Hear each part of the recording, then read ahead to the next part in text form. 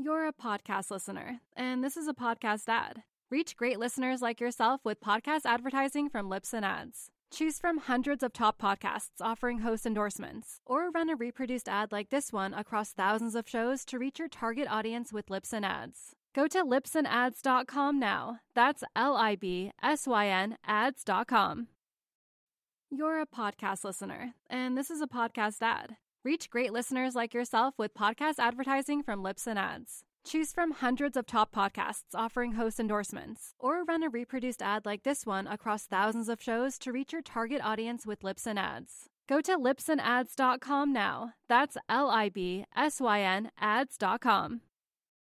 You're a podcast listener, and this is a podcast ad. Reach great listeners like yourself with podcast advertising from Libsyn Ads. Choose from hundreds of top podcasts offering host endorsements, or run a reproduced ad like this one across thousands of shows to reach your target audience with Libsyn Ads. Go to libsynads.com now. That's LIBSYN ads.com.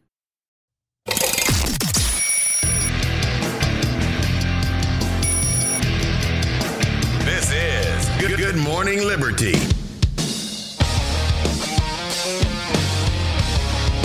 Well, what is up, all of our liberty-loving friends? This is another fantastic episode of Good Morning Liberty. My name is Nate Thurston. Today I'm talking with Andrew Donaldson because this whole railway strike thing is a pretty big deal that we haven't talked much about. Honestly, it's pretty complicated, and there's been so many other things going on. But Andrew worked in transportation and logistics, both for the U.S. military and in the private sector for over 15 years. So he knows a lot more about this than I do. I wanted to talk to him about this. He's also the host of the show Heard Tell, which I will put a link to that in the show notes, and the managing editor of OrdinaryTimes.com. That's ordinary-times.com.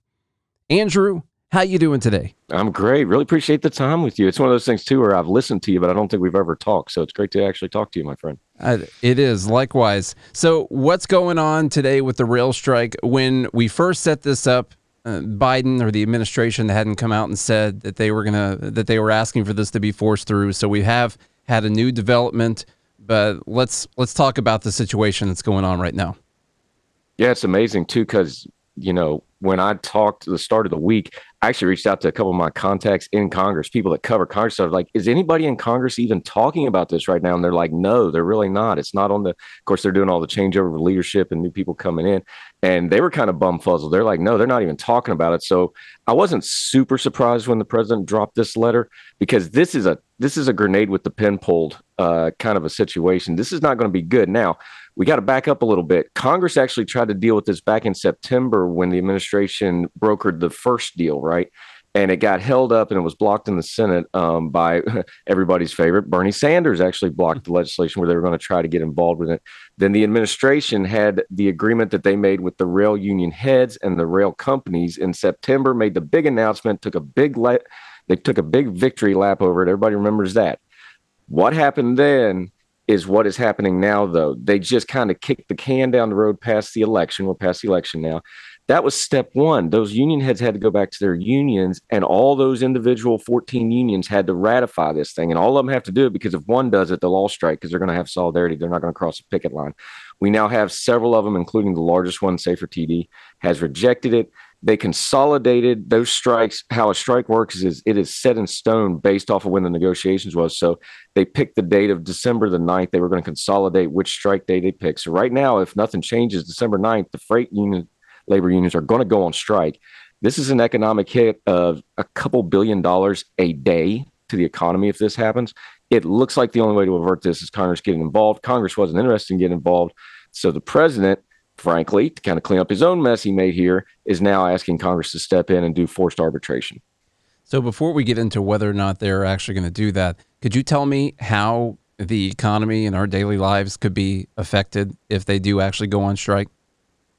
Hugely. Something around 30% of all the mercantile in America, merchandise, goods, services, wood, oil, you name it, travels by freight rail. I was out in Denver a couple of weeks ago for a wedding, and I got stopped at a railroad crossing. And I'm used to railroad crossings. I'm from West Virginia. We got coal trains, right? If you're in the Midwest, you get ag trains, right? Agricultural trains. I sat there at that stop for about 20 minutes just watching that train go by, clocking it, double stacked containers for 20 minutes going by. That's one train. So you can imagine if they shut down the entire rail network, this ripples out. Remember when we had all the mess with the ports getting backed up and shut down? This will do that again. You can talk about things like rail service. Our freight rail has priority over passenger rail because the freight rail owns all the passenger lines. This would disrupt passenger service, especially in the Northeast and the DC corridors, that kind of area. That could have a big problem. It's really hard to quantify in a number just how disruptive a rail strike is going to be. We haven't had one in decades. This could be really, really bad for an economy that was kind of having a pretty good Christmas season by all accounts. This could be a really bad economic hit if it doesn't get handled, because if they go on full-blown strike and Congress does not make them go to forced arbitration, it's something like 35 days before they even go back to the negotiating table because there's a cool-off period. So this could go for a while if Congress doesn't step in. And one more thing that's just to make this worse, if Congress does step in long-term, probably going to make this worse because they're going to force both parties to take the Biden deal that the unions have already rejected, so the workers aren't going to be happy. There's not a whole lot of good news here, I'm afraid. And there's another random thing that ripples out too. I come from a farm family in Illinois, and so when they take the grain to the market, they go to a place called CG&B. Well, a lot of times they load barges. Well, the river's been so low, the barges haven't been able to get through. So they've actually been loading onto a lot of trains there recently. Now they're done with the harvest, but since all that was so slow, they fill up a lot of grain bins and then they take it as they can and get paid out for the corn or the beans or whatever later on. And this, if the river stays low, the barges can't get through and the trains aren't running, it's going to disrupt a lot of agriculture, a lot of grains getting to the market. And that could have really big ripple effects through food supply, at least with prices, if not with the supply itself. Hopefully this, if it does happen, doesn't last a long time. Do you think it's likely that Congress will push this through and we will avert the actual strike? I think they will because they have to, because nobody wants a shutdown that's going to hit the economy as hard as this will. So I think they figure out some way to get it together. There's a little bit of trepidation how this is going to work, because normally the people that would push this, like the head of the Labor Committee in the Senate's Richard Burr, he's, of course, retiring because of his own scandal. You know, how engaged is he? We have new leadership positions. So it's not going to be an automatic that they get it done, but I do think they get it done. But I need to reiterate, forced arbitration means everybody taking a deal that nobody wants. So in the long run, this is not only not going to solve the problem other than kicking it down the road again, which is what made it so bad now, is the last time they kicked it down the road. This is probably going to make it a whole lot worse because these workers have a legitimate grievance on this sick time. They're offering them all these other things, but they're still not dealing with the sick time. They're not going to budge on this. And if you make them take the deal with no sick time, that's just going to make the next negotiation even worse. Remember, these negotiations right now, this has been going on for 3 years. That's how contentious and hard this is to get done. Plus the fact that it's 14 different unions you got to get in.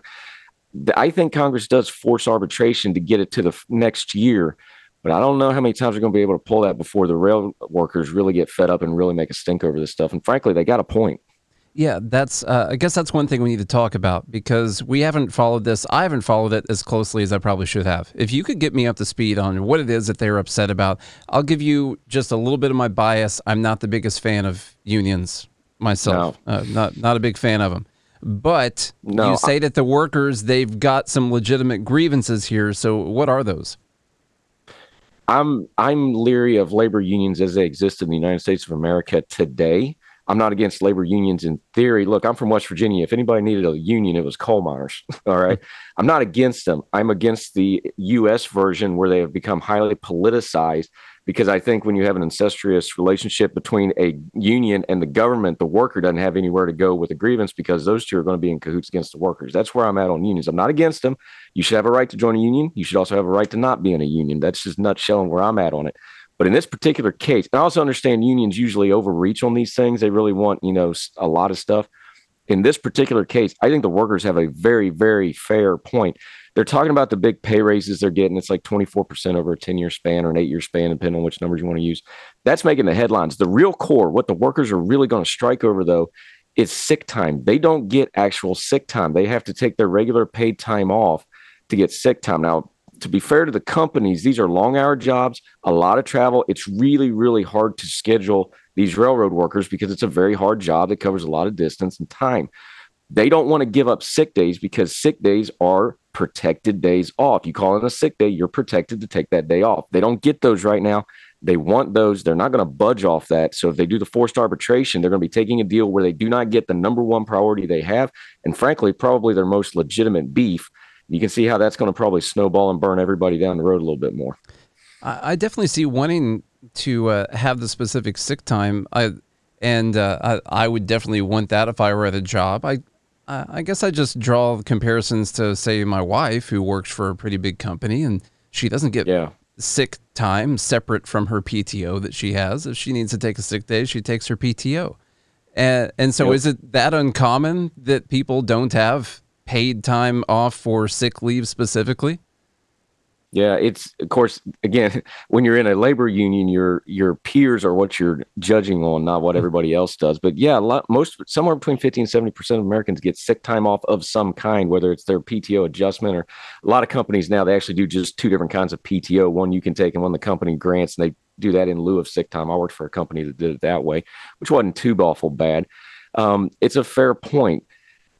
It's the thing with this is these workers think they're entitled to it, and they're not going to back off it, and they're not going to let it go. The point is, our argument doesn't matter in this scenario. It matters what they're wanting. And it's not just that they're wanting, it's that now they had the government in the form of the Biden administration, the labor secretary brokered this deal, came in, and when they negotiated the deal, they purposely didn't deal with the sick time because they knew that was the one thing they weren't going to be able to work out. So they brokered a deal knowing they were going to take the hot button issue and put it to the side, which just made them even worse. Look, if I'm a worker and I'm negotiating, I'm like, sick time's my number one priority, and they push you a deal down and they say, we're not even going to discuss it. I can see where that would tick me off. I can understand that one. Is it fair to the general population? Maybe not. That's debatable. Compared to other unions and what they got, yeah, they have a lot less than, like, say the other labor unions that they are brotherhooded in, for lack of a better term. They feel aggrieved. You get somebody that feels aggrieved, you better figure out a way to work with their aggrievement if you want to solve their problem. I don't see them wanting to solve their problem here. I see an administration that wants to kick the can down the road again. This is the habit of the Biden administration. I think they're going to make a whole big old mess because of the way they handled it in September, how they're going to handle it now, because they're going to pass it off to Congress so they can blame Congress for it going forward. That's where the problem is, though. I think the workers have a little bit of a beef. I think the way they've been treated is going to make the beef a whole lot worse. I think the administration has a lot of blame here. This podcast is sponsored by BetterHelp. Now, I sometimes wish that life did have some type of a user manual. Some of the stuff we've been talking about today, it'd be real nice to just know everything, right? I have needed that a lot in the past. We don't get it. Just kind of have to figure it out. You got to make the best decisions that you possibly can and just hope that everything plays out okay. You could be going through a career change, relationships. It's the holidays right now. You're dealing with families and friends. You could be a new parent, You just feel pretty stuck in your life. We don't have the manual, but we do have BetterHelp. Therapists can help you figure out that whole stuck feeling, help you build better coping skills and work through your tough decisions. I have done therapy before. Some of the best life changes I've made came from the time that I was talking to a therapist about things. It was tough when I did it, but I'm really glad that I did it. As the world's largest therapy service, BetterHelp has matched 3 million people with professionally licensed and vetted therapists available 100% online. Plus, it's affordable. Just fill out a brief questionnaire to match with a therapist. If things aren't clicking, you can easily switch to a new therapist anytime. It couldn't be simpler. No waiting rooms, no traffic, no endless searching for the right therapist. Learn more and save 10% off your first month at betterhelp.com/GML. That's BetterHelp, HELP.com/GML. Is there any way that this, I'm just theorizing, this gets kicked down another month to a Republican-led House that ends up not pushing this through in the way people think it should go through, and they get the blame for the strike? Is that possible in this scenario? Not only possible, that's what I think our Team Blue friends are hoping for, especially the Biden administration, but they're not going to make it. In fact, the larger of the unions, the strike dates would have went off when the unions voted down the agreement. They went with the 9th, which was one of the earlier unions that struck down the agreement. One of the later ones, we had thought that the strike, if it happened, would actually start on the 23rd of December because that was the latest of the dates. Now they're saying they're going to strike on the 9th. So if they strike on the 9th, you're not going to get that. If they do forced arbitration now, they push it through to the first of the year. by law, they're going to have to wait a couple months before they can ratify agreements and threaten a strike again. That would push it into next year, past the spring, probably early summer, before they could do it again. Now you got Congress. And again, the Biden administration wants Congress to step in here and clean up their mess. It is their delegated duty to do this, by the way. They can force arbitration. It's not outside of the law or anything, but it is an abdication of responsibility because they made this mess just to get it past the election. And now here's the mess after the election trying to deal with it because they didn't want an economic disruption before the election. So, yeah, they know that there's a Congress coming in that's on the other team that they can blame some stuff on. Absolutely. I'm going to read to you a troubling paragraph from the statement from the Biden administration. As a proud pro-labor president, I am reluctant to override the ratification procedures and the views of those who voted against the agreement. But in this case, where the economic impact of a shutdown would hurt millions of other working people and families, I believe Congress must use its powers to adopt this deal. There's something very backwards about, now I'm not even pro-union, but there's something very backwards about that to me. Yeah, especially since the negotiations bogged down because the Biden administration, the union or the rail company actually accused them of giving the union too much leeway in the initial negotiations, which set back the negotiations according to the company. So it's kind of funny they're going to turn around and swerve them this way. There's a very old saying, a very good progressive friend of mine always says, like, the Democrats are only as progressive as the nearest moderate voter. If you start screwing the economy up, all those moderate voters get real close to you. And that's what's happening here. He's like, well, by the way, is this not the perfect Joe Biden statement ever? Well, it's this way, but I'm going to do it this way. Oh, shucks, shenanigans. I can't believe I have to. Why did you make me do this? This is very troubling because, look, if you're pro-labor and you've been giving, massive amounts of money to the Democratic Party that the big labor does, this is where you expect to get a return on your investment, right? And he goes, oh, well, it's going to hurt me politically. So, nope, sorry. Yeah, this is just part and parcel to the 50 years of book we have on President Joe Biden. This is who he is. And again, if you're going to hurt the economy in an election year, that's going to be a tough sell to a politician. So, no, they weren't going to do this. They cut this deal in September. They pushed it past the election, and here we are, my friend. But, yeah, that's just a part and parcel bite. They ought to frame that and put it up somewhere when they do the presidential library for him. I'm trying to figure out the philosophy of being so pro-labor unless what the workers are doing is too important for the economy. Unless these workers are doing like the most important thing in our entire economy, well, I'm pro-labor until we get to that point. And at that point, I'm going to force this down on top of the workers that they don't like. It just all seems a little backwards to me.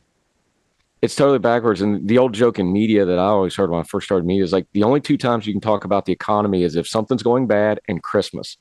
Well, right now we have a very confusing economy, which is parts of it are really good and parts of it are really bad, which is confusing everybody, including economists. And it's Christmas. So it's the perfect storm of, I don't want to talk about the economy.